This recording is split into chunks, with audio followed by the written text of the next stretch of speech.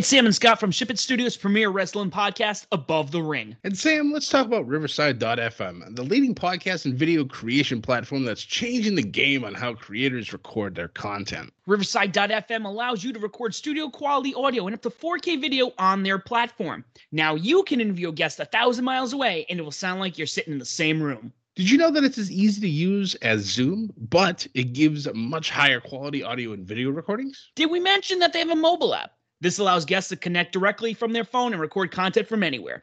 After your content is finished, you can easily grab clips to share them across your social media channels. So if you're looking for a platform to put over for all your recording needs, from podcasts to webinars to other video content, you should be using Riverside.fm. Sign up today so you can focus on your content and leave the quality to Riverside.fm. Use promo code SHIPIT and receive 30% discount on the first 3 months of your subscription.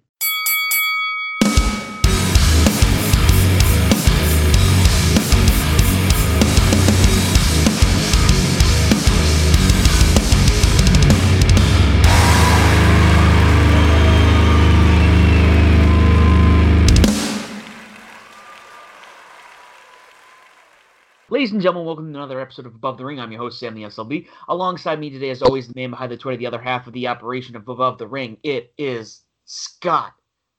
Hey, buddy, how we doing? Not too bad, Sam. It's a Hell in a Cell weekend, and boy, we had another great wrestling week. We have some stuff to talk about when it comes to NXT, especially. But the other shows definitely held their own. But why don't we get into a little bit of news? Let's do that. And before we do so, guys, don't forget, with Hell in a Cell this weekend, do not forget to check out the Raw review and SmackDown Saturday that dropped the Tuesday and on Saturday. In the news, and really not much we need to talk about here. First and foremost, the AEW family has grown this week, twofold. Yes. Both Cody and Brandy, as well as John and Renee, had their children this week. I don't have the names up in front of me or the dates. But actually, I think Brandy and Cody's, they went with Liberty. Yes. Really exciting. Really, really exciting. Congrats to them. Mm-hmm. Mm-hmm. I know Cody, I saw the photo of the three of them, with their hands and whatnot. The hands, Kind of cute, adorable. Yeah. But aside from that, with AEW, they announced a pretty big show coming up in September. Up in New York, their first show in New York City, from my understanding. Yeah, and they well, not necessarily them, but the media definitely took some hits at Vince for this. Lots of headlines. Obviously, this is the first time a non-WWE event of, outside of like an indie fed that is having a show in New York City. That's a big deal. Yeah, I mean, it was one thing that, I got to witness second episode of Dynamite in Boston. I mean, Boston is still pretty much, WWE territory. Yeah. Between New York, Connecticut, Massachusetts, Rhode Island, that's, the birthplace, that's like coming into the backyard. Yeah.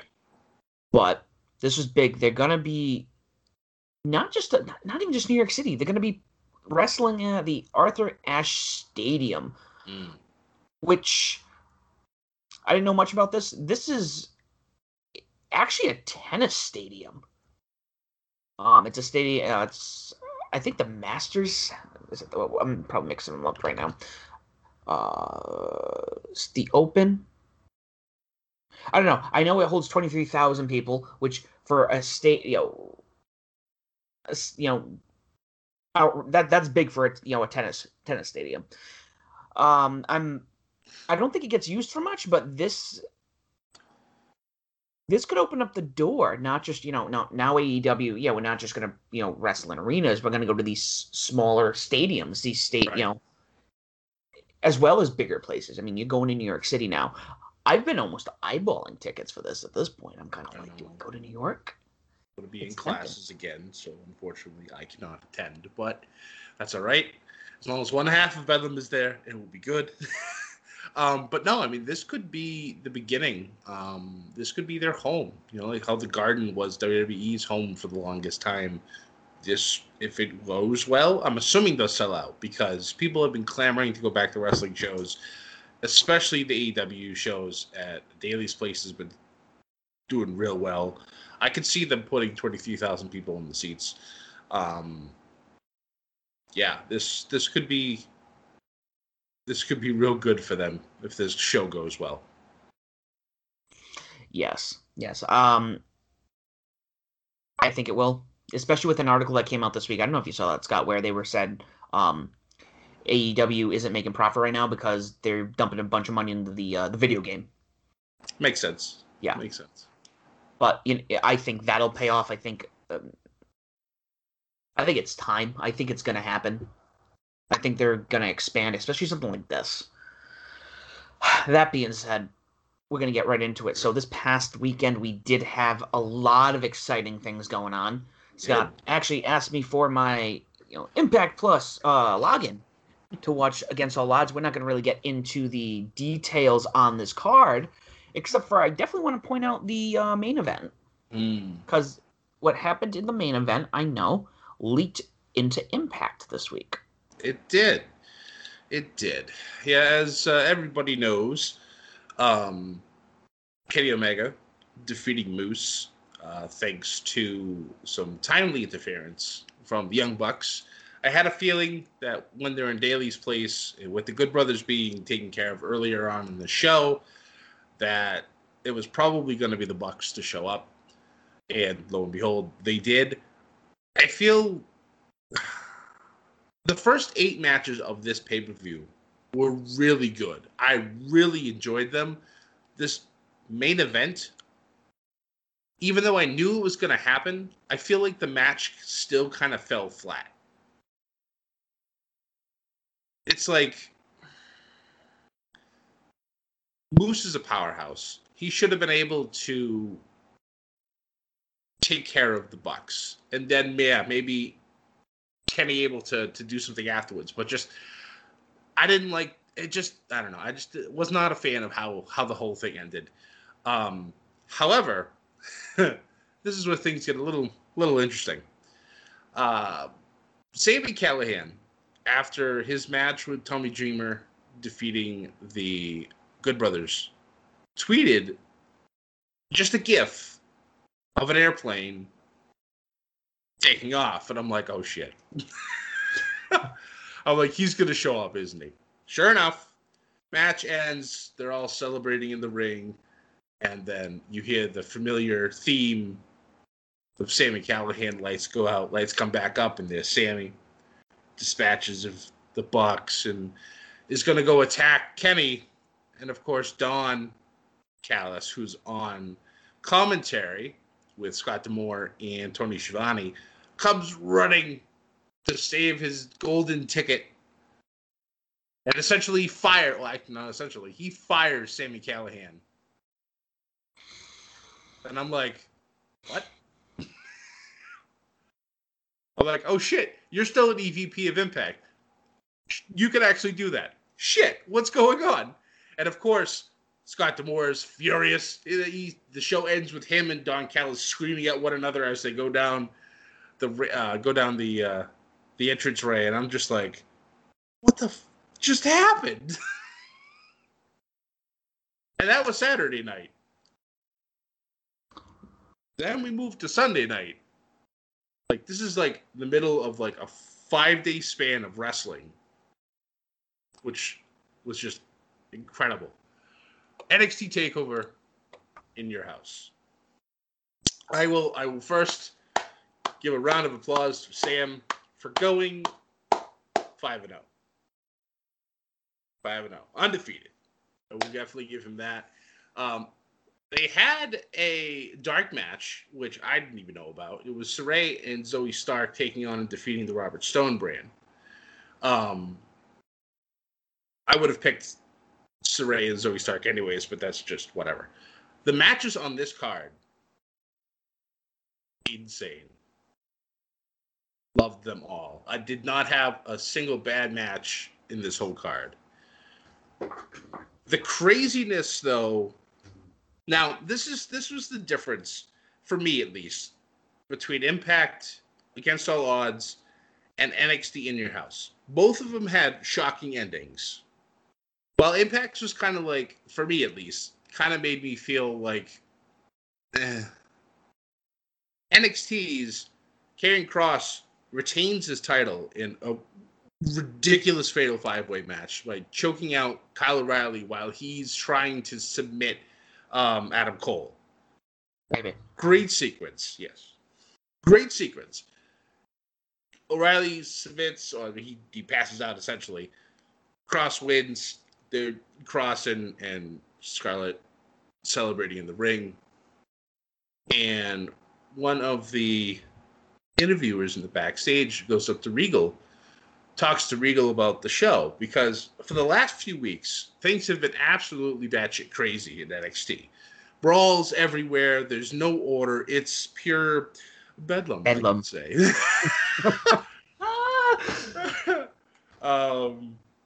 I know, we pop for ourselves. It is what it is. I lost my train of thought now. So the interviewer asked Regal what, he thought of the show. And Regal kind of turns, because he was walking away at the time, and I could see this look on his face, and I'm just like, this man's tired.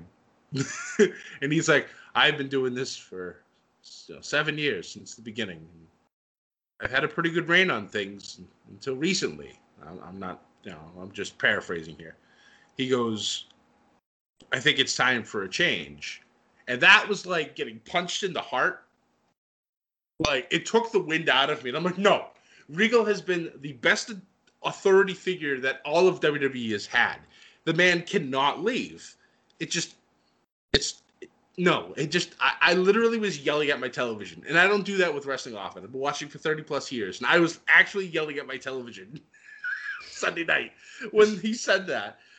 It's just, so I could not wait. 48 hours could not come fast enough so I can get to NXT and just see what the hell was happening. So, as we shift gears to NXT on Tuesday, the show started off with Regal coming out. He had to make an announcement. And I'm just like, don't do this to me. Like, my eyes are already starting to well up. I'm like, don't you say it. I don't want to hear it. None of this retirement shit. None of this, I can't do this anymore shit. I don't want to hear it. I don't want to hear it.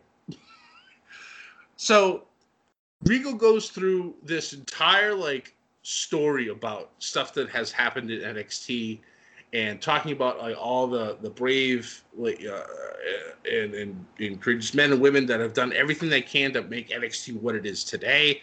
And I'm sitting there and I'm trying not to get emotional while Regal is getting emotional. I'm like, this man would cut you in 2 seconds if you wronged him.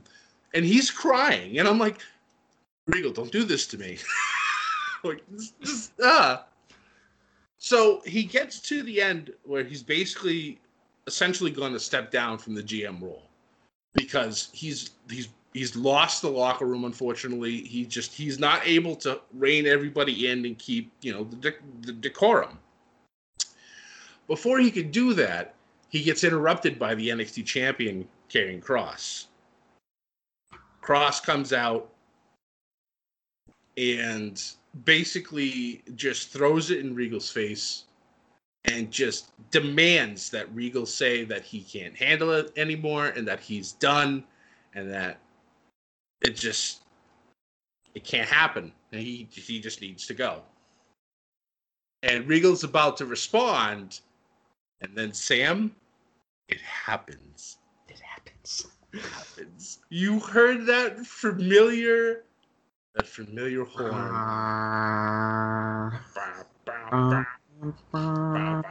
I was just like, I think I slammed my table so hard in excitement. Oh my God. Samoa Joe re-signed. Now I know there was speculation before that he was re-signed to NXT, and what he was going to be wasn't sure, but he was back with WWE.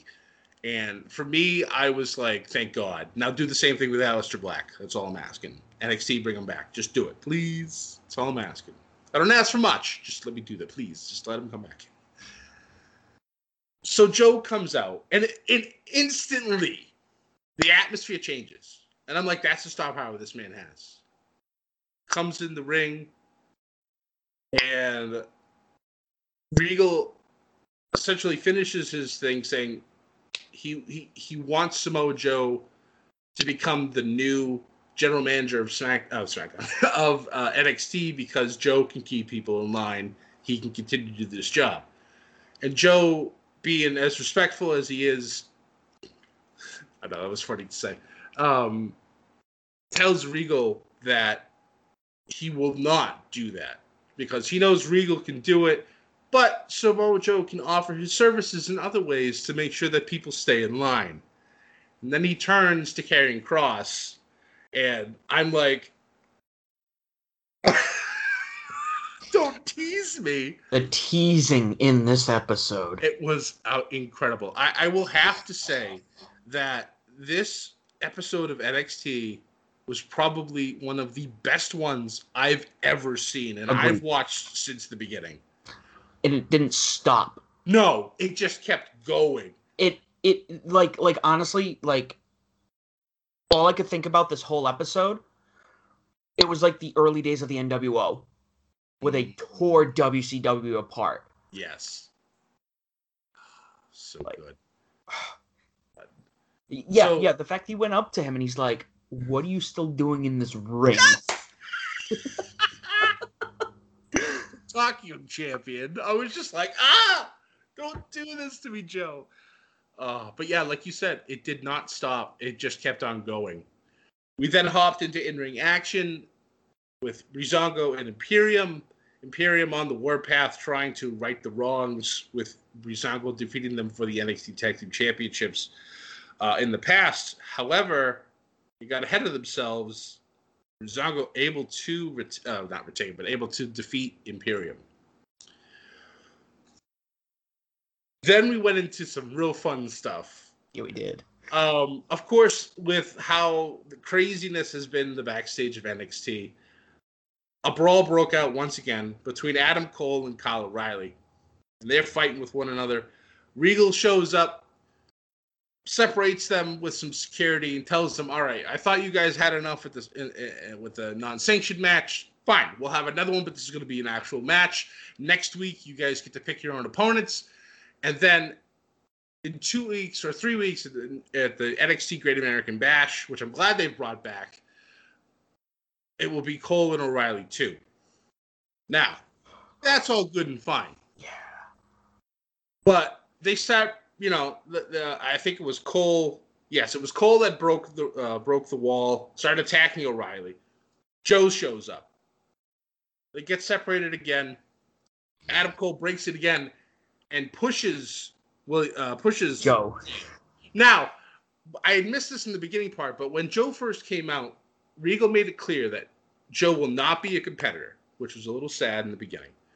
But Regal said if provoked, you're allowed to defend yourself, because he's not allowed to attack or strike any of the NXT talent because he's not a competitor.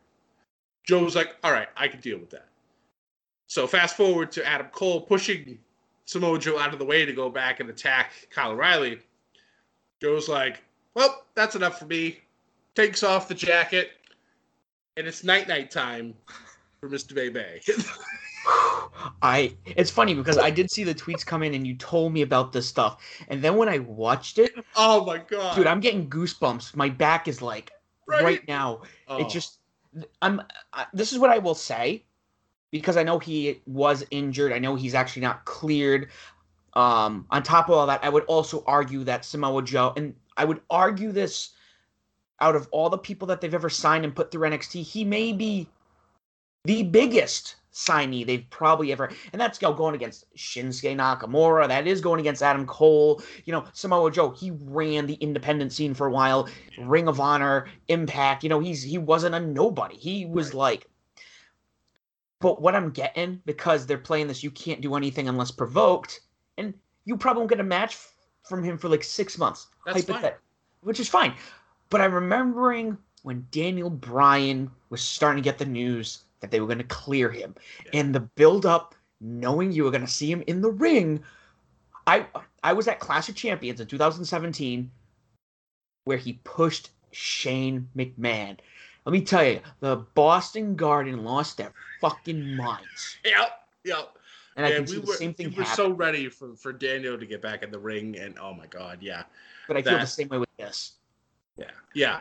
And it's just like, Joe has that aura about him. It's like, I'm the baddest motherfucker in this room. And if you don't like that, too effing bad, I'm going to kick your ass.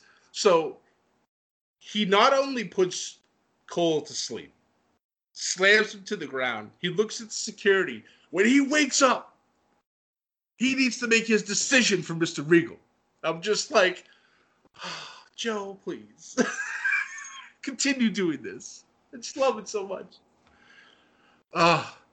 So after that, we went back to our NXT Cruiserweight Open Challenge that Kushida's been doing, and it's been great because they've been debuting new people. We had Carmelo Hayes last week. This week we have Trey Baxter, who I believe was Blake Christian. Yeah, thank you. So when I saw that, I was like, ooh, this is going to be good. And yes, it was. I love that Kushida's able to bring in these debut these kids in a fantastic way. Another great match. Kushida does retain, but again, the whole fist bump thing with Trey afterwards, given that respect. So I'm excited to see who Kushida puts it up against next week. We then moved on to a segment that I actually didn't see coming. At least not right now. They do the crowning for LA Knight, $1 Million Championship. Ted's out there. He has his little security. They have the case with the $1 Million Championship. And LA Knight comes out. He gives this heartfelt speech about what Ted's meant to him his entire life growing up. And I'm sure this was, honestly, I'm sure that this was real. Because LA Knight wasn't his normal cocky self. He was reined in, and he looked emotional. So then after that, he asks Ted to, formally, give him the title belt and everything else, puts it on his shoulder. LA Knight's all excited and whatnot. And then LA is like, well, now that I have everything I should have, I should get rid of the stuff I shouldn't have or no longer need. And he hits Ted. And Ted bumps beautifully. And I'm like, this man is almost 70. And he just did a miraculous bump. Incredible. Oh, my God. LA Knight just pounding on him, beating him up. And then who comes to save him? Mr. Man from the moon himself, Cameron Grimes. Well, I'm going to tell you right now, I don't think there's a lot of... I don't think there's a lot of crowd reactions, even today, that get the responses that they should. A couple of them have to be when the Young Bucks turned heel recently with Kenny. And then this. Because Cameron Grimes, remember, he was just spending the past, couple months just, Ted DiBiase's up his ass. He can't get a break. And now this happens. And the place popped for Grimes. Yeah. I'm like, $1 million? Cameron Grimes, no joke, after that pop, moon. He's going. Absolutely. Yeah. Incredible. He's eventually, now that Ted is clearly going to be on his side after this, this is going to be a great feud. I'm glad that this isn't over. Because eventually Cameron Grimes is going to win. He's going to be the next $1 Million Champion, and it's going to go to the moon. It is. But yeah, I think this is going to be a fantastic feud, and I'm very excited to see where this goes. Because we all know Cameron Grimes is gonna take that title, and it's gonna be great to see. After that, we had Raquel Gonzalez and Dakota Kai take on and defeat Kaden Carter and Casey Catanzaro in a very, very good match. I love that Kaden and Casey are back together. I think Casey was out with injury. They look fluid as ever, but obviously with the champ being how hot she is right now, they're not going to lose. No. So that was great to see. We then had Io Shirai coming out, talking about how she's back, that everything's all good and fine. Candice comes out with the distraction. Indy Hartwell attacking her from behind. Brawl breaks out. Zoe Stark comes to Io Shirai's rescue. So obviously we're going to have ourselves probably a tag team match between those two later on. I was watching Twitter, and it was funny to see how Candice and Indy keep attacking Zoe with how Zoe keeps having different tag team partners every week, it seems, which is fine. But you got Io Shirai now. Nah, I don't think you really can get much better in the women's division when it comes to a tag team partner. No. So I think the Way is in a little bit of trouble. Yeah, they are. And then can we talk about this tag team tornado match for this main event? Well, before we get to that, because this was an incredible bout, there was one more segment with Joe. Oh, yeah. He's in the office with Regal. And, of course, speaking of The Way, two people walk in, good old Johnny Gargano and Austin Theory. Austin Theory. They walk in. He's like, do you know how to knock? Yeah. And then Johnny's like, Joe. Yeah. I love how quick it was, because it was like, hey, Joe. He goes, get the hell out of here. Yeah. I'm like, yeah. Oh, we're out. And that was it. And I was like, again, these teases, because and also right after they leave, did you see who came in afterwards? Pete Dunne. Oh yeah. Pete Dunne walks in the door, and Pete's all just like, I'm the baddest motherfucker in this room. And Joe's like, fixes his suit coat, and he's like, no, I'm the baddest motherfucker in this room. And Regal's like, gentlemen, please. But I'm just like, and then I noticed later, Pete Dunne had put out a tweet, and he just wrote out the word with spaces, provoke. I'm like, don't do this to me. Joe and Pete Dunne. Dear God, Sam. There is not because you got to remember, I mean, Johnny's been around for a while. Mm-hmm. He was probably in NXT, but he was part of DIY with Ciampa. I mean, imagine Ciampa and Joe going at it. Timothy, fantasy booking. You and I, we're just going to start a fantasy booking show. That's it. We really should, seriously. Should. But speaking of which, let me. This tornado tag match, first and foremost, Ciampa and Thatcher, they bring up some of the best technical, as well as it almost feels old school. Like, it feels like this is like mat wrestling. Yes. This is like solid. And the more I watch the Grizzled Young veterans wrestle, the name suits them. Oh, yeah. This match, I could not take my eyes off. Oh, it was beautiful to watch. Incredible. Yeah, Tommaso and Thatcher are able to get the victory in a very hard-fought match, and I feel like this is the end feud-wise for these two teams, which I'm a tad bit sad about, because I really feel that Grizzled Young Veterans has been kind of done a little dirty. They get so close, and then they fall just short, and it's like, I don't know. Like, I feel like they should have had at least one run with the tag team titles, but we'll see what happens. But yeah, that SmackDown. I keep saying SmackDown. NXT this week, flawless. Like we talked about, probably one of the best ones that they've ever done. Especially definitely the best ones since they've come to the USA Network. But even probably one of the best ones that they've ever created. Period. So I love that so much. That's how a wrestling show should go. Yes, 100% agree. Speaking of another pretty darn good show, we will shift gears and go over to Thursday. Now, Thursday. Sam. Yeah, Thursday, yep. Were you able to watch? Because I know that you were out. I watched like the first half, and I meant to finish it, but let me tell you, it was a good, great beginning of the show. I mean, the kickoff match, TJP taking on Black Taurus.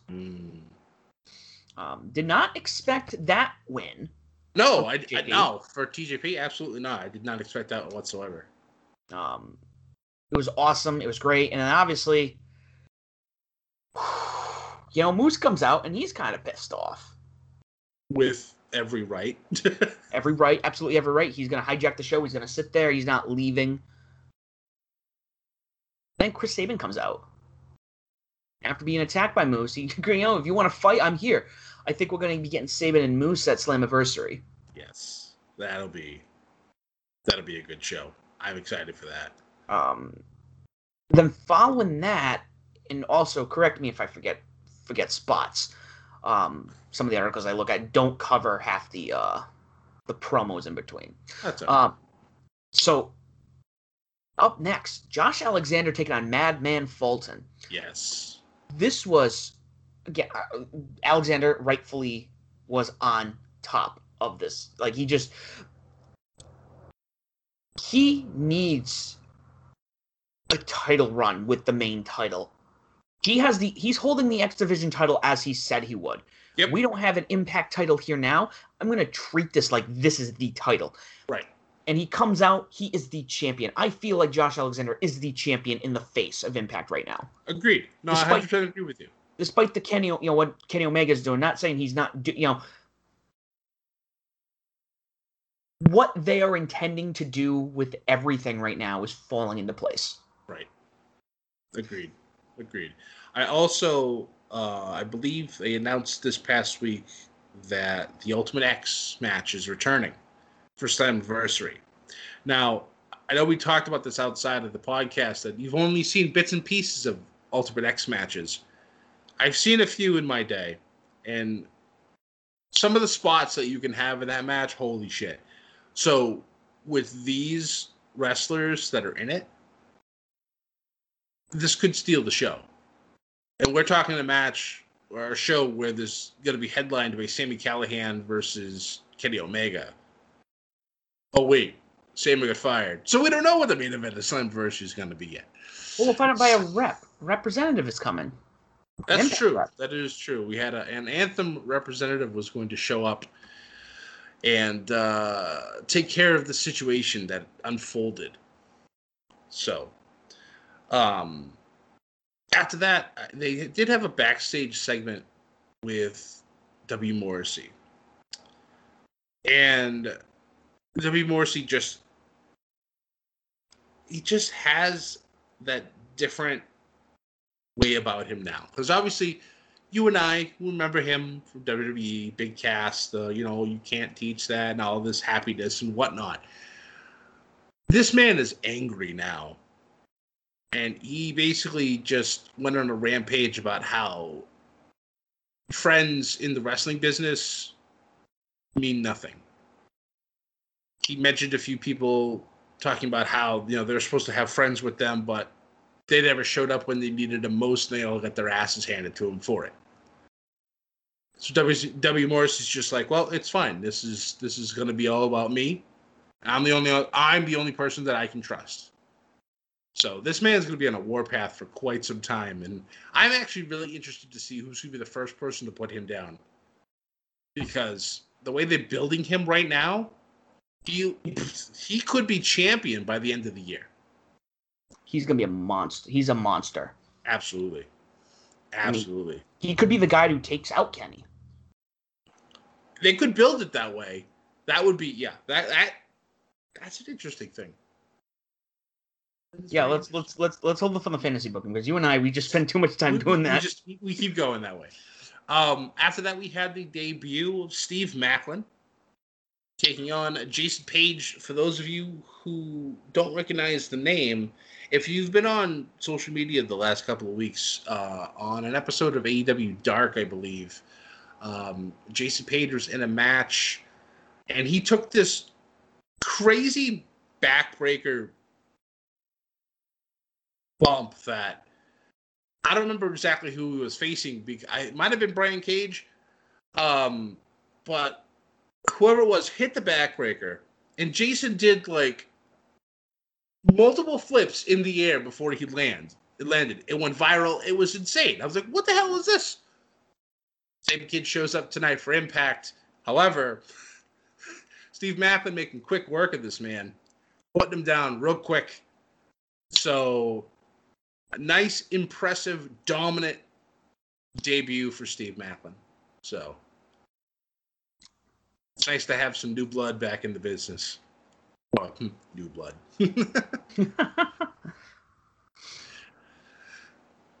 So let's see. After that, we had a match. Tennille Dashwood and Rachel Ellering. Yep. Yeah. That was a good match.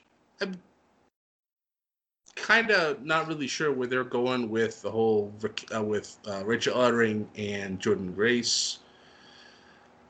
Somebody's turning on somebody. I think they're pushing Jordan to be the one that turns, but part of me feels that Rachel could do it. Could be either of them. Yeah. That's why I like the anything could happen. That's true. That's true. So crazy thing about this, when the card came up, it's like, oh yeah, Rachel Ellering. She's, her hair's down now, and she doesn't have a T-shirt on in the card that they showed. And I'm like, that can't. And I stared at it for like a good 5 minutes. I'm looking at it right now, and I'm just like, okay, yeah, she looks absolutely different. Which actually, by looking at, you saw the Tennille Dashwood Rachel Ellering card. Yeah. When they showed it, she changed. For all I know, she could be the one turning just by saying that her tire already looks different. Her appearance looks different. Impact could have spoiled it already.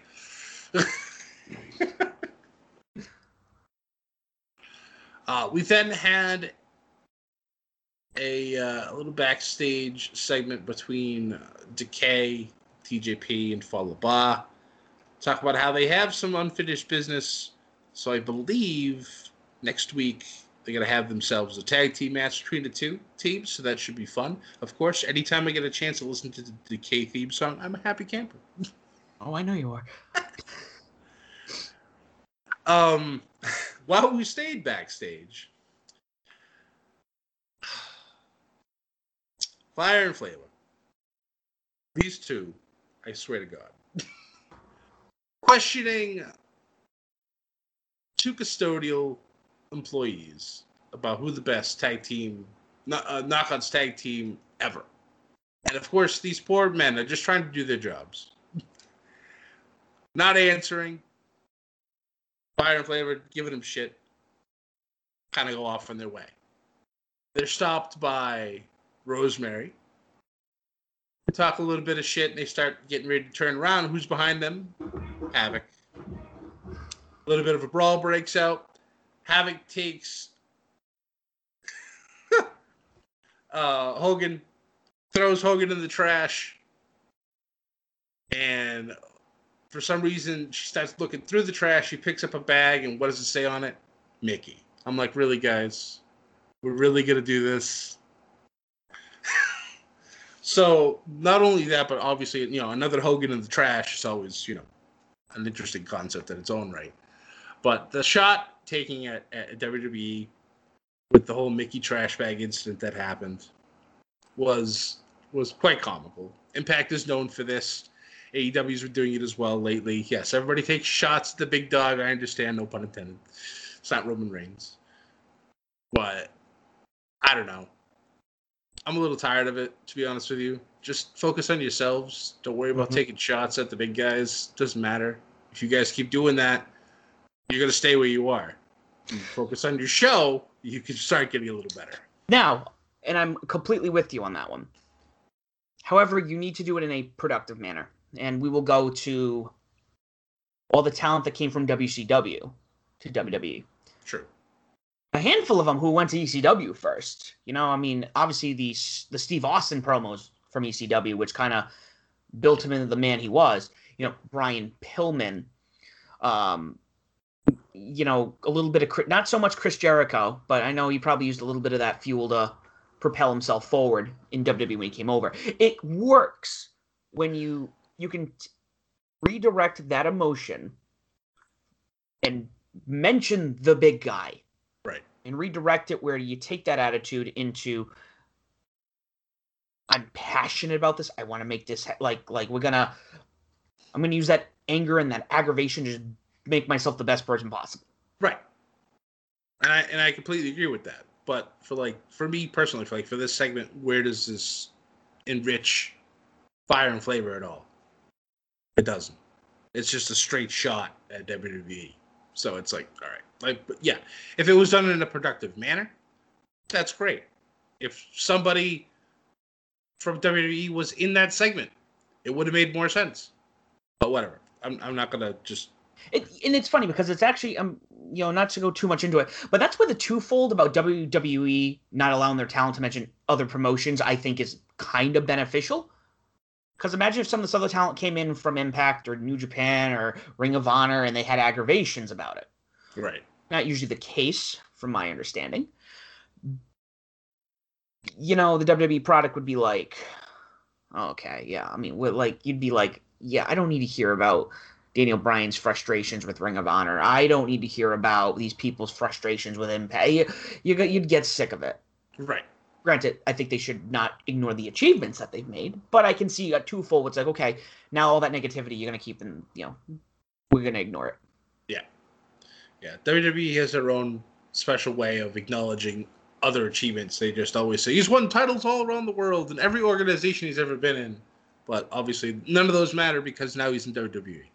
Unless every so often they do drop, the IWGP titles. That's the one that they let slip.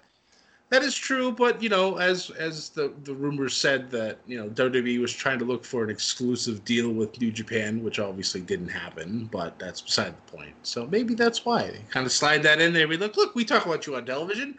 You should have a deal with us. But even you go back to when AJ Styles debuted, you hear JBL go, he's a 2-time IWGP heavyweight champion.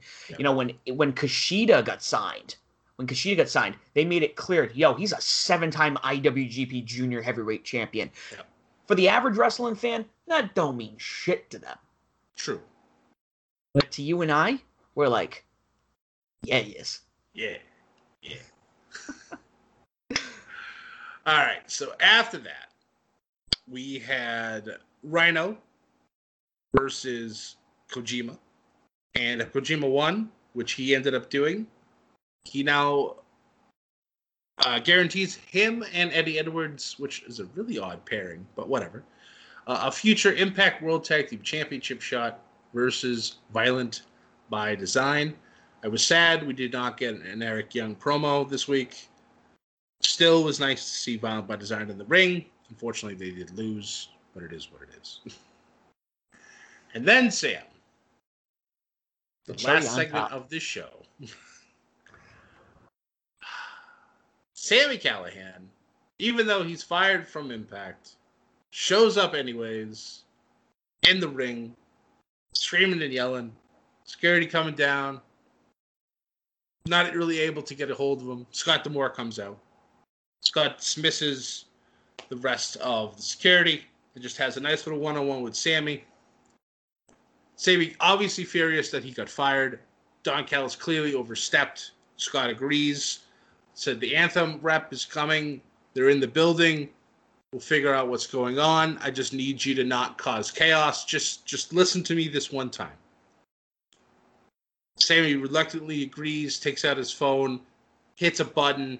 The weird sound happens. The lights go out, and Sami's gone.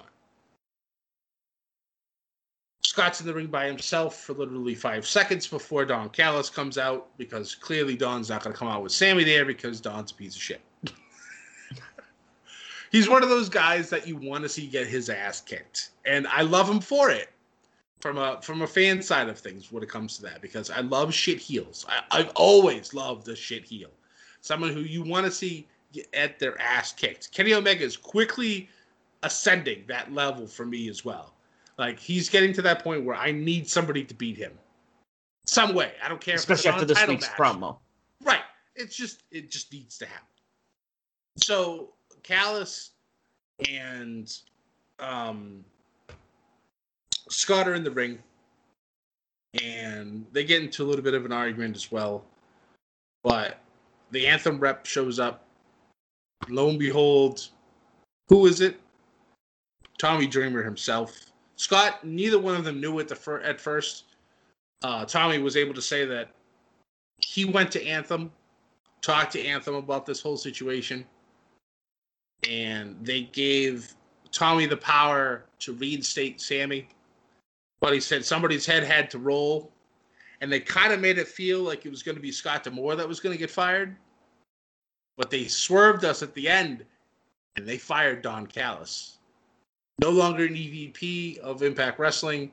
The man is just Kenny's lapdog at this point. Yeah, and huge I mean, surprise. I knew months ago when, maybe even when the title change happened, I knew Don had already actually stepped away as EVP. Oh, I didn't see that. Oh, all right. So yeah. So he actually did step away, and I think it had to be more of an on-screen kind of role. Okay. You know, in a commentator, you know, there's only so much I guess you can do if you're not Vince McMahon, who can do everything under the sun at once. So I knew he stepped away, and I figured he's going to be spending a lot more time with AEW. You know, he's helped. Let's be honest. I mean, you're familiar with Impact way more than I am. You've been watching it way longer than I am. I have. What he's done for Impact. Impact at one point was the Impact TNA. You watch what? Yeah. That was like that was the garbage show. They were at, before he showed up, they were actually at the point where I thought they were going to fold. I thought it was finally going to be over for Impact, and you know, they made the whole change once they went to Anthem about, you know, if they're going to be TNA, if they're going to be Impact, and they bounced back and forth for a while, and I'm like, guys, pick an identity and just go. Just do it. You got to give him credit. I think Impact is probably, and you watching it, you could probably argue these might be some of the best years of Impact right now. It's definitely really good. I actually really thoroughly enjoy every Thursday sitting down and watching it and watching Impact. Like, there were some times where I'm just like, why am I watching this? Like, this is just terrible. But AEW, Impact seems to go through its highs and lows. Yeah. Like, there's been some ridiculous highs with, like, stuff with, like, when Aces and Eights first debuted. Mm-hmm. That was like, what is this? They turned in their own little version of the NWO. I thought that was a great thing. The lead up to the eventual reveal of who the actual leader of Aces and Eights was, I thought was probably one of the best storylines that TNA had at that time. So then we had that. That went for a while, and then that fizzled out. And then the Broken Universe happened. Matt Hardy just turning into Broken Matt Hardy, the whole thing with that, him going to war with Jeff, and then Jeff turning into Brother Nero, and then the whole universe, everything. It just that was probably another peak for Impact. Before all of that, you had the whole stuff with AJ Styles, Christopher Daniels, Frankie Kazarian, Samoa Joe. If you go back and watch, I believe it's Joe versus AJ versus Christopher Daniels. I would arguably say one of the best matches ever in professional wrestling. I have to find the exact date for it, which show it was, but the three of them put magic.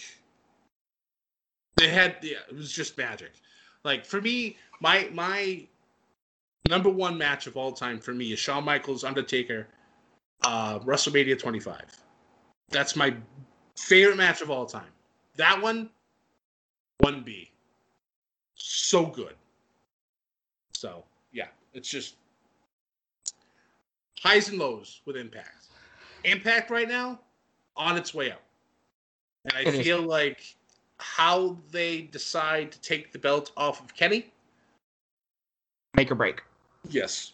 And it depends on who it is. Now that Sammy's back in the fold, Slammiversary main event is back. Sammy and Kenny. Is this the time to pull the trigger and put the title back on Sami Callihan? I don't know. We'll see. I would love it. I think that would be great. Especially how they're kind of bleeding it over into AEW a little bit. Yeah. No, I don't know. Well, and that's part of the thing with a good heel. I mean, this is something, and I know there are definitely people who are honestly aggravated with what has happened with Impact and AEW, with Kenny having the belts and whatnot. Mm-hmm. But I agree with you there. There's a lot of people bitching about there being dead titles because Kenny's just holding them ransom. But there's some magic to that. Yeah, I agree. Because yeah, you don't have. It's like, you know, as much as people. I mean, yeah, it was aggravating. You never saw Brock on TV. That's the thing. Can you see on TV Brock Lesnar? You didn't see on TV. Right. Exactly. He's doing things that make you despise him. Yes. That make you. Whoever is going to take those belts off of Kenny is going to become the biggest superstar in both shows. Agreed. Yeah. Like I was saying earlier, like Kenny's quickly ascending that level of I need to see somebody kick his ass because I'm tired of him winning every match by, you know, shenanigans. Somebody coming in causing a disqualification or distracting the ref enough for Kenny to do something, you know, illegal and get the win. You know, it's getting to that point. I feel like I'll reference SmackDown versus Raw 2006 GM mode. You have a feud. Right now, it's still double thumbs up. Don't make it thumbs down. No pun intended, of course, for Sami Callihan, the whole thumbs up, thumbs down thing. Thumbs down. But it's like this feud is going, and everything Kenny's doing as a heel is good. Once it starts to spoil, drop it. He needs to drop that title. Mm-hmm. And while I would love to see Sami win, he doesn't necessarily have to. But then how long do you go before it starts to really make Impact look bad, AAA look bad? You got a foreigner winning the title, not necessarily a foreigner as in like a non-Mexican or a non Spanish.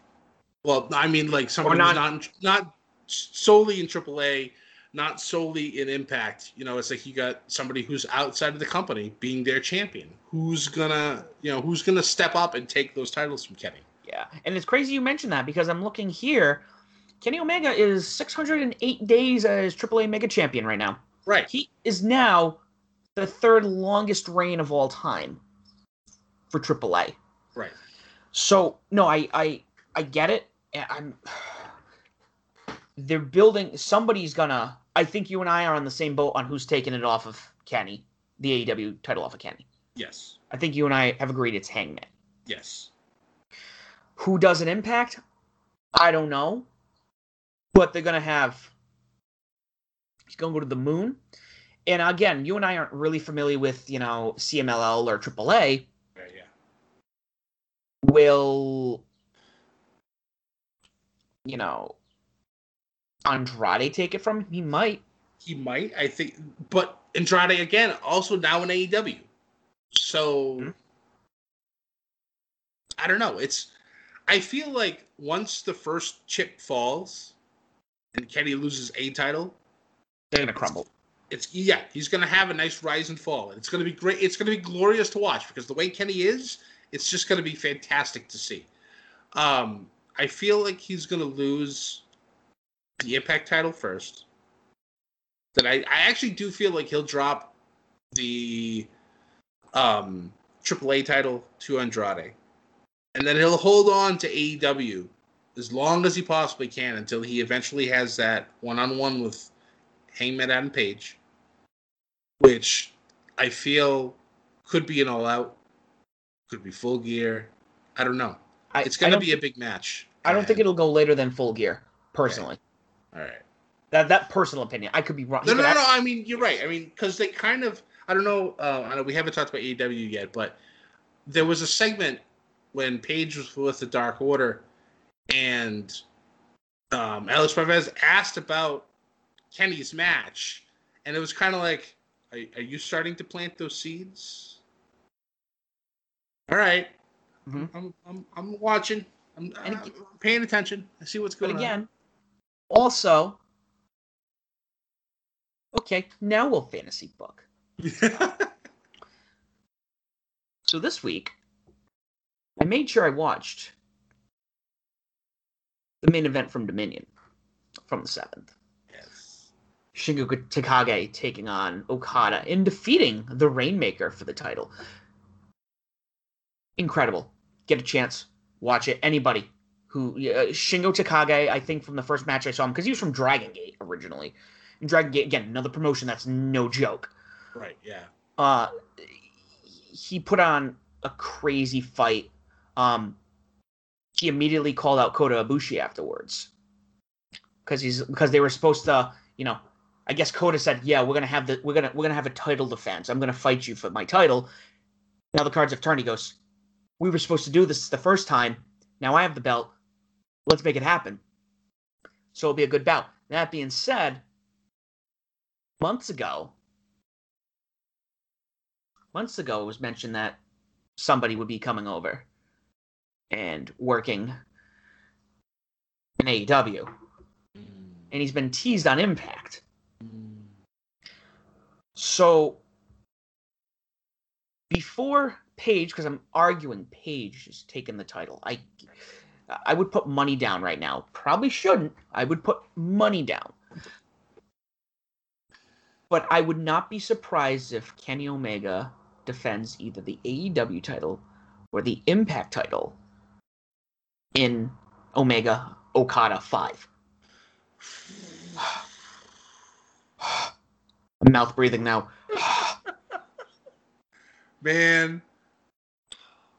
And you know they'd just let the two of them go, too. It would be a New Japan style match. They would just... Oh, my God.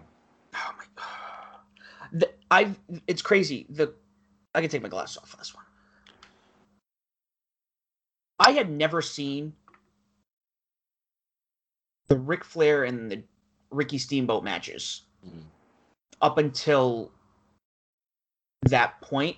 People compared this to that trilogy, and I watched Steamboat and Flair from the late 80s, early 90s. Clinics. Fucking clinics. Legendary. There's a reason why NWA, Jim Crockett, WCW, whatever you want to call it, rivaled what WWE was doing. Right.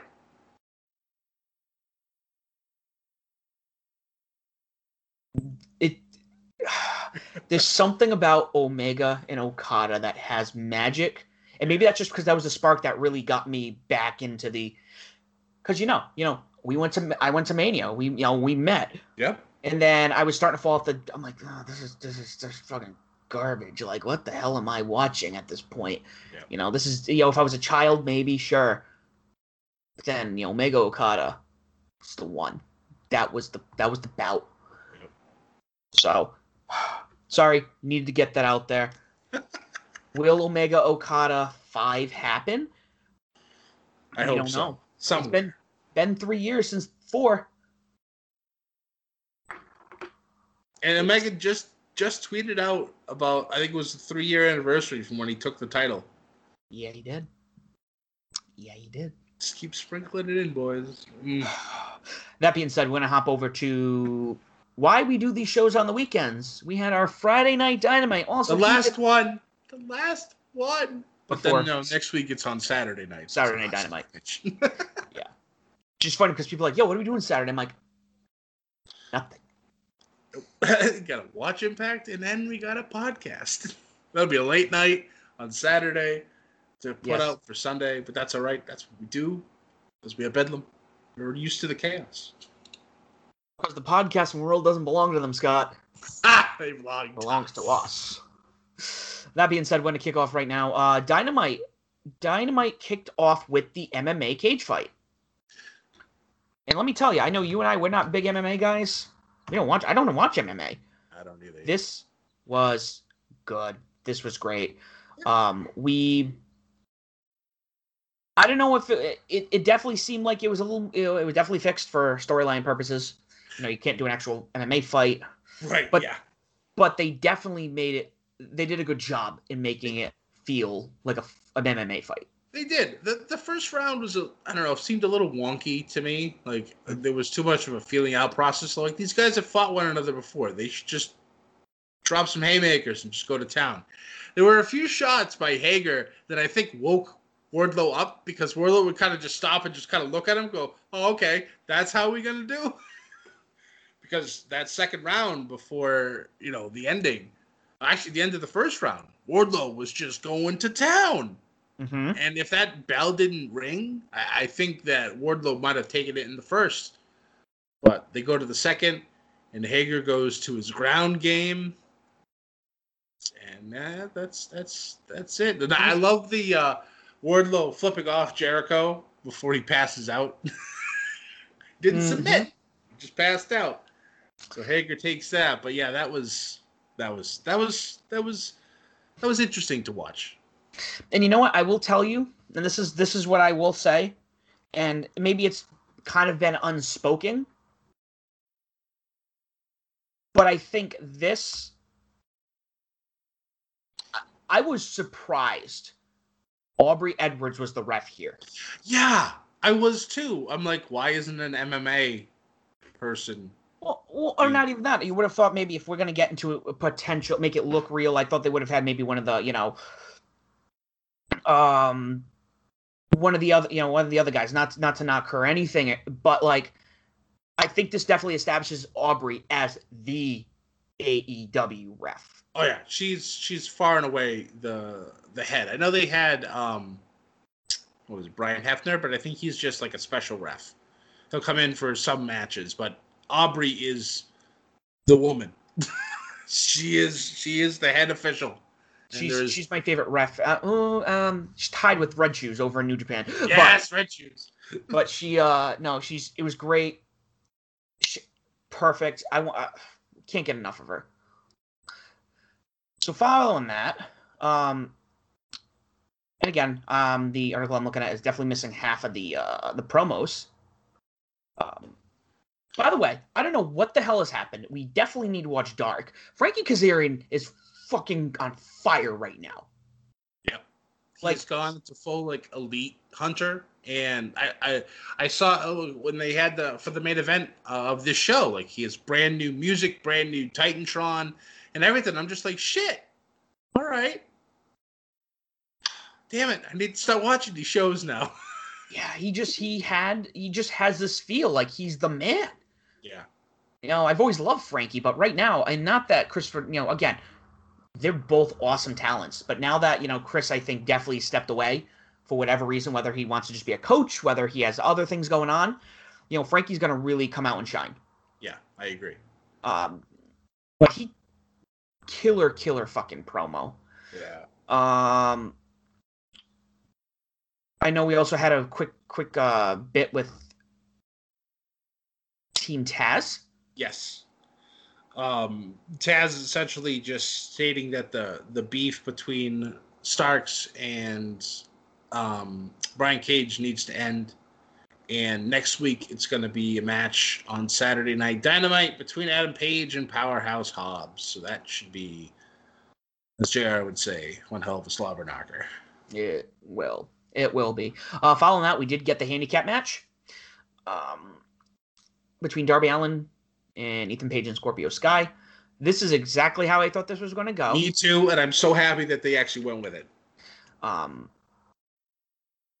What this is going to lead to, it's going to be something. I know Darby's not going to be like, I need you. He's not going to do that to Sting. He's going to probably harbor this and take it very personally, and you could get Darby versus Sting down the road. You could. Kind of makes you wonder what's going to happen with Sting afterwards, though. He did sign a long-term deal, didn't he? Like a few years? He did, yeah. So I'm wondering what he'll do after that. But right now, I think Darby is just in the mindset of he needs to prove himself because obviously Sting is Sting. Mm-hmm. Sting has done everything he needs to do in all of professional wrestling. And, clearly there's some big shoes to fill, and Darby wants to feel like he's able to do that as well. So he's going to do these ridiculous matchups, and he's unfortunately going to pay for it. So now it's just a matter of how he's going to bounce back or how they're going to go with this storyline. Like, will Darby fall into some type of depression now that he's, wasn't able to beat the men of the year? Like, who knows? Is he going to go into a rampage and just attack them one-on-one? Who knows? This is definitely one of the more intriguing feud segments, whatever the hell you want to call it in AEW. So I want to see what the next step is for this one, definitely. Yeah, that's the thing. Long-term story. I think that AEW has the long-term story booking pretty down pat right now. Yeah, they're definitely doing a good job with a lot of them. But following that, we had Orange Cassidy taking on Cesar Bononi. Bononi. I totally hacked his last name. No, you were right. No, so Cesar Bononi. So again, you want to talk about, and I can definitely tell that they do have a new faction. That him, Ryan Nemeth, Peter Avalon, the Wingmen. I do like it. That's so great. And these boys, they sold out for this match, and I love them for it. It's another one of those reasons. Like, God damn it, we really need to watch Dark and Elevation. So the crazy thing about this, again, you want to talk about, I talk about Frankie, looking like the man. Orange Cassidy is, he runs the place. Yeah. He showed up. There's never, the day Orange Cassidy doesn't show up in Dynamite, I will cry. Yeah. Be a sad day. But the crazy thing is, he's the comedy wrestler, okay, right, in this match. In Cesar, he's definitely more, he's supposed to be an athlete. But he wasn't part of Orange Cassidy's not part of, the joke faction. Right. The Wingman. It's one of those things. It's like, wait, whoa. Yeah. So Orange Cassidy didn't go out there looking like, oh, he's going to be, he's at the point where he's just like, yeah, he can be, the King of Sloth style, but when he wants to go, he can go. Oh, yeah. I will never not want to watch Orange Cassidy wrestle. Yeah, definitely. Give him a Tokyo Dome match. I don't care at this point. Ooh. Oh my God. Following that, we had what we kind of mentioned. We had the promo between Jungle Boy and Kenny Omega, where actually wasn't even supposed to be a promo between the two of them. Alex Marvez comes up talking to Jungle Boy about the match coming up next week. Doesn't even get to say anything because, Kenny, Nakazawa, and Callis come out. And Kenny, being cocky. Oh, I'll give you a hit right here. We can do this right now. You can just get, clean hit. First one's free. And then Nakazawa knocks him with the laptop. Yep. And they book it. Yep. We're talking about reasons you want to see Kenny get his ass kicked. Yep. Literal hit and run.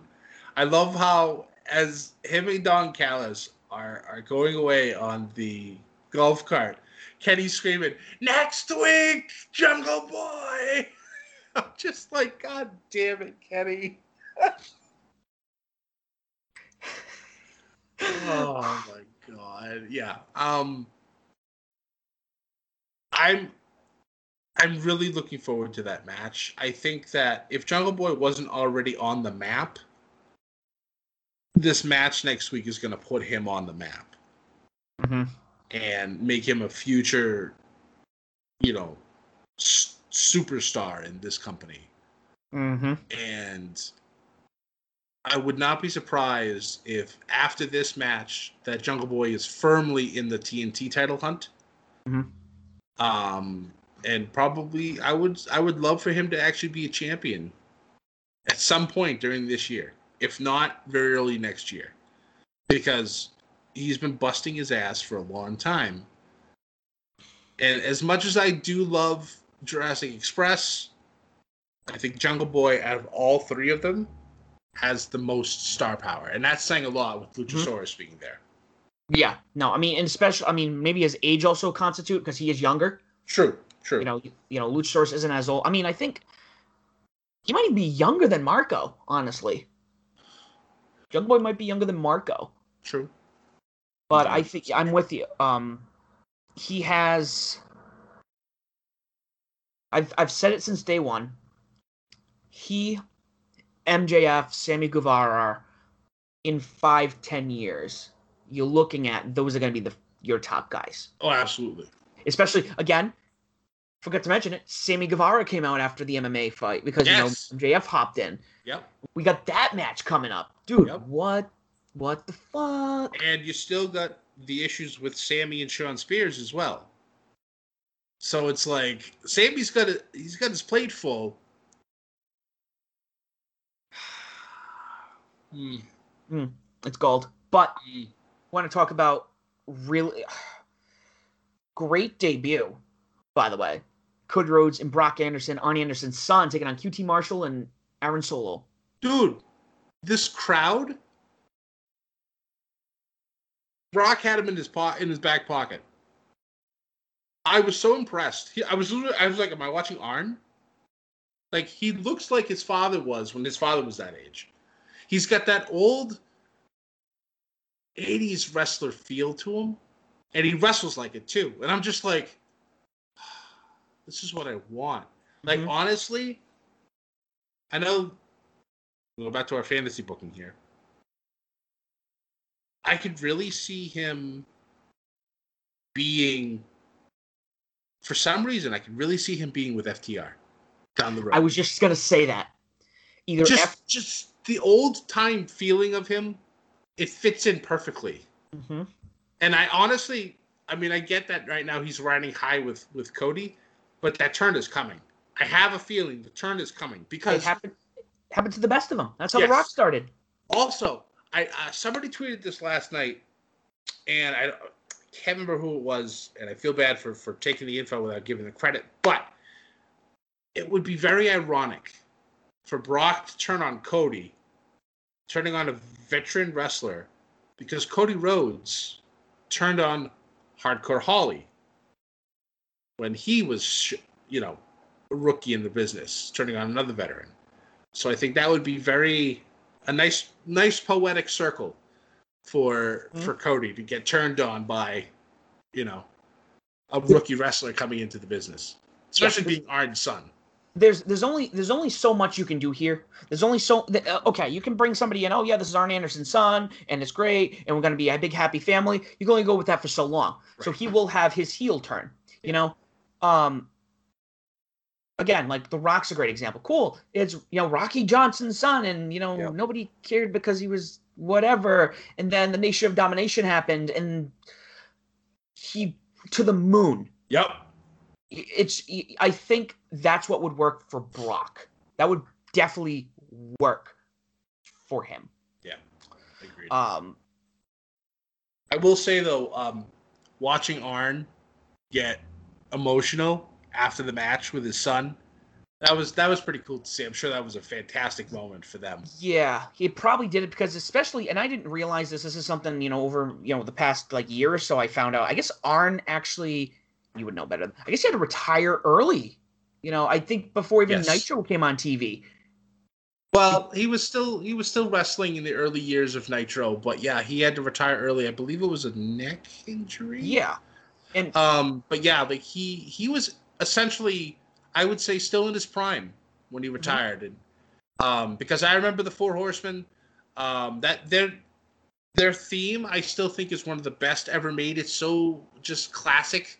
And that's why when I mentioned it to you, I think the Pinnacle has slightly taken inspiration from that song because their beginning riffs has that 80s shred guitar going. That 80s riff sounds just like what the Horsemen sound like. And I'm like, when I first heard it, I was like, wait, is that? And I went back and I listened to both of them. I'm like, it's similar. Okay, so we are pulling from the old school, and I love it. Yeah, it's great. And I liked Brock. And I'm not just saying that. He looked great. Yes. He felt natural. Yep. And again, we got to go to the other side of the aisle. QT Marshall's been here since day one, and he was, I like QT. But now with the factory and the way he's been going with his students, bar none. Yep. What I think, and I'm thinking to myself,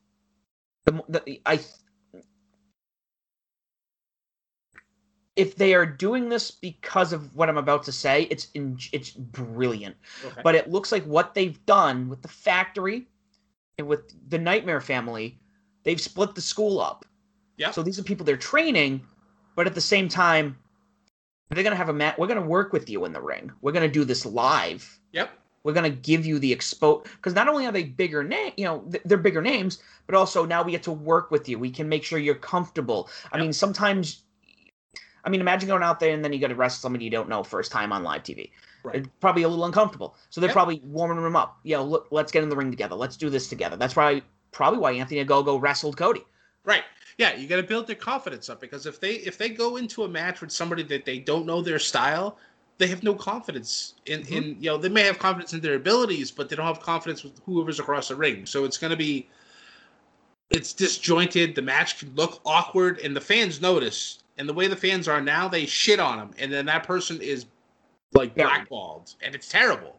It's unfortunate, because you can have like one bad match and it ruins you. And it's unfortunate, because the crowd is ruthless and they will not let it go. Yeah, so I think I like the Factory. I love the Factory. I definitely can't wait for everyone else to come out on their own. I'm waiting, Anthony Ogogo, already a big fan of him. Aaron Solo, I can't wait till he's actually solo and he's kind of coming out on his own. I forgot the guy who looks like Bruce Brody there. Nick Camarado. Yeah. He has this look. I'm just like, he's going to be a monster. Yeah. And when he gets going, I 100% agree with you. Like you said, he looks like, you said Bruiser Brody, right? Bruiser Brody, yeah. Looks just, oh my God. Imagine if Brody Lee was still alive. Mm-hmm. Match between the two of them. Oh, that's sad. Up next, we had a handful of interviews, and I know some of them were before and after the Julia Hart Penelope Ford a match. We had Andrade sit down with Jim Ross, JR. Yes. I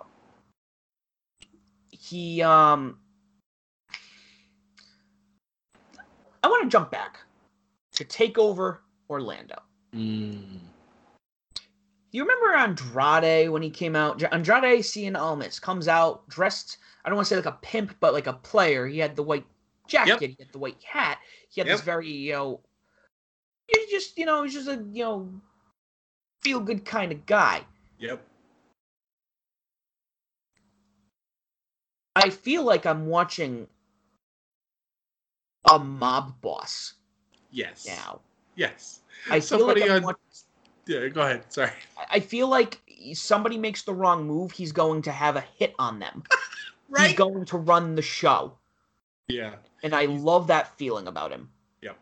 Yeah. Somebody on Twitter compared him to a Colombian coke lord, and I couldn't help but laugh my ass off at that. I said, he definitely has that swagger about him.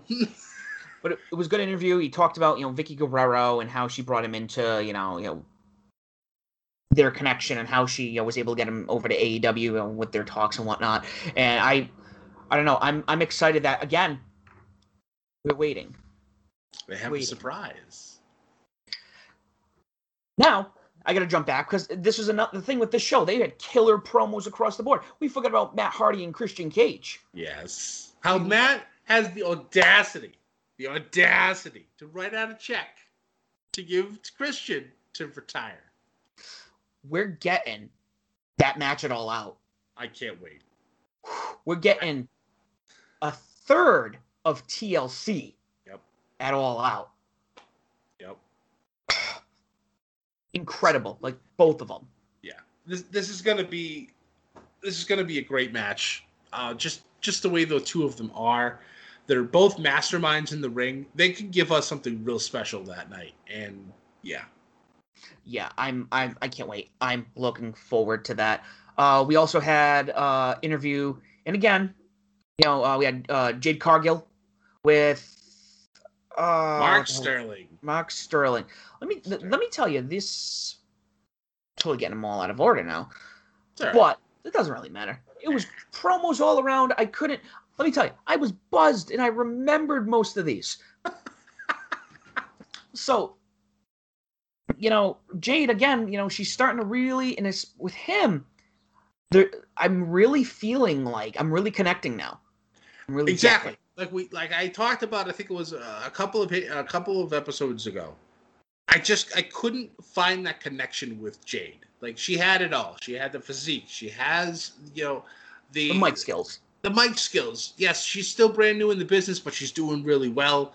It's just something wasn't connecting, and I didn't know what it was. You add Mark Sterling Esquire into the mix, and the way they bounce off one another with these promo segments, I get it. I get her now. Mm-hmm. And I'm just like, all right, let's go. She is that bitch. She is. So, in the mix of all this, we had this match, Julia Hart with the Varsity Blondes. The Varsity. I keep going to say Hollywood Blondes. You know, the Varsity Blondes taking on Penelope Ford. This is a while I think we've seen Penelope Ford on TV. Yeah, I believe she might have been injured. I mean, she was kind of on TV with Kip, but now that Kip's gone for injury. I almost think, too, I think they might have, I know they are actually, Kip and Penelope are actually married, and they may have, probably taken time off for, an actual honeymoon or whatnot. Right. But this was, I don't know if we've watched Julia Hart wrestle on TV. I can't recall. No, I believe this was, she's been on television with the Varsity Blondes, but I think this was her first match on Dynamite. Like, also, want to say, this child is 19 years old. Wow. This was a pretty good match. It was. I enjoyed it. Penelope obviously got the win over her, but the craziest thing about this, though, was what happened afterwards. Yeah. Because, obviously, when everyone's... Because my first thought is, cool, we got to see Penelope wrestle. But I'm also like, there's so many other women you could have on TV that have storylines going on. Right. And then they wrestle. Then Miro comes out. Saying that he's, he's going to defend her honor after kicking the shit out of her husband. Right? Miro's just insane, and I love it. So I'm like, okay, we're going to use this as... This might be a build-up to a feud between Kip and Miro. Agreed, but I think before that, I don't know if you noticed, but while Miro took out Griff Garrison, Brian Pillman Jr. Took it to Miro. So Flying Brian Jr. could be getting himself a TNT title match pretty soon. That kid is talented on a level that is unexplainable. Like, absolutely. There are, again, I was really, really young. I don't remember Brian Pillman. He usually comes up in conversations more than anything. But that man was legitimately crazy. And I love him for it too. Oh my god. Yeah, but after watching Dark Side of the Ring, which we still have yet to talk about, most people almost sound like he could have been bigger than even Stone Cold. Yeah, he was on his way, and then the accident happened, and then just another one. He has star power. He's gonna do incredible things. But we're setting this all up. I'm super excited. We also had a couple other promos. Obviously, we kind of mentioned it. We had the Dark Order and Hangman, talking. I guess, John Silver is almost ready to get back in the ring. Yeah. Johnny definitely getting hungry. That's right. Good promo. I love how they definitely, uplifted, Evil Uno on his fight with that again, that was a great TNT title match. It was. They actually, if you guys haven't listened to it, Stu Grayson and Evil Uno were just on Jericho's podcast recently. Mm. And you get to hear them and talk to, and both incredible guys. Definitely worth a listen. Sometimes you don't, even though, we see them as the characters that they are on TV, this really brings them home, brings them down. You get to know them, who they are, where they come from. Even Jericho, they've been in AEW together since, Double or Nothing, the first one. But you get to learn about these guys' past and what they've done and their connection with the Bucks and why they're here and, some of their personal lives and whatnot. Good podcast. Definitely worth a listen. But following that, we also had talk with our favorite women's champion out there, Dr. Britt Baker, DMD. And yeah, no, we got Vicky. Vicky came out not even within minutes of this promo starting. We're getting Rebel and Britt Baker taking on Guerrero and Nyla Rose. We're getting Guerrero in the ring. Vicky Guerrero is going to wrestle. Well. let me tell you how this is actually going to go. Nia is going to wrestle this entire match until the end, when Vicky gets a tag and pins one of them, probably Rebel. I'm calling it right now. That'll be on the 30th edition, or on June 30th, when they're back on Wednesdays, the week before they go back on the road. It'll be nice to do our podcast on Thursdays again, Sam. Nice. It'll be nice. And that is a fact of life. Let us talk to you. Yeah. I almost started off like that, too. I know. We started going, let me talk to you. So, we had our main event. Really weird pairing, Penta El Zero Miedo, Eddie Kingston, Frankie Kazarian taking on Matt Jackson and the Good Brothers. What do you need to say here? I love trios matches. If they're gonna come out with trios tag titles, it needs to happen soon. I think we'll get the end of the year. I hope so. End of the year. I hope so, if not sooner. Because, again, I reference back to, yes, I didn't watch a lot of CMLL and AAA, but Lucha Underground, they had a trios title, and those were some of the best matches on the show. I know Ring of Honor does. Yep. I know New Japan does. You may not see them a lot, but... Yeah, trios titles are fun. When you get a nice team of three, and they flow together, the matches that they can have. So, yeah. There's plenty of groups of threes in AEW. Go. I think, well, that's like when you and I started I think you and I were speculating early when, last year, when we started noticing that all the women were paired up. Right. And we were like, yo, maybe they're going to have a tag division. And guess what we got? We got Knockouts titles. That's right. So I think we'll be going that route. I know it's been heavily rumored. Almost semi-confirmed. I don't know if it was by Meltzer. But that being said, great match. Again, anytime you have Pentagon and Matt or Nick, or Raytheon, any combination is incredible. This is what you got to give what the people want, as Excalibur would say. Yeah. And this ended the way I thought it would. Yeah. With Nick coming with the spray. Yep. Blinding him. Get the pin. And then them walking out. And you're like, again, you want to talk about people you want to hit. Yep. This has been a great week in wrestling, Scott. It really has been. And while we're talking about this, I actually thought of a bit of news that came out. I believe starting on June 23rd, people can start pre-orders for AEW Heavyweight Title Replica. The price, however,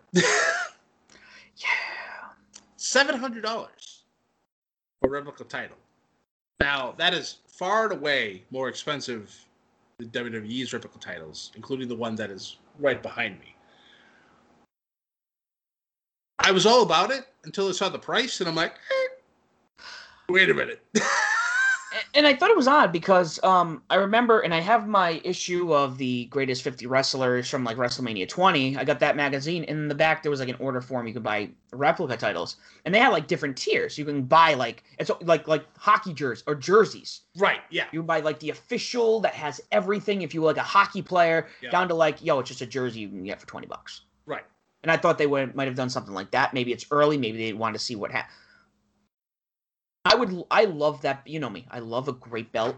If I could have that belt, the old IWGP Heavyweight Championship, the NXT UK title, the winged belt, my favorite belt of all time, the winged belt. I would. maybe it'll go down. We don't know. There's people out there who are going to pay that. Oh, yeah. There are people who are going to pay it, and they're going to be in the crowd, and it's going to be a good time. Yes, it is. But, guys, week's not over. As Scott said, Hell in a Cell's coming up. Definitely listen to his Raw review, SmackDown study in regards to the fallout of that. If you guys don't already do so, please follow us on Twitter at media_bedlam. You can find us on Facebook, Instagram, and YouTube at Bedlam Media. You can find myself as YesOB Official and Scott and Scotty J Stream on Twitter. You can find us on all streaming platforms. If there's one that you cannot find us on, though, for whatever reason, some funky stuff is going on, let us know, and we'll get ourselves on there.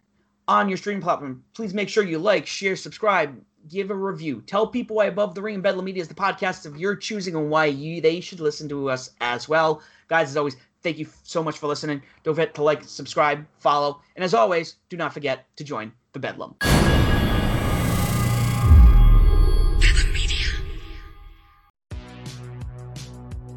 Welcome to the All 80s Movies Podcast. I'm Bill.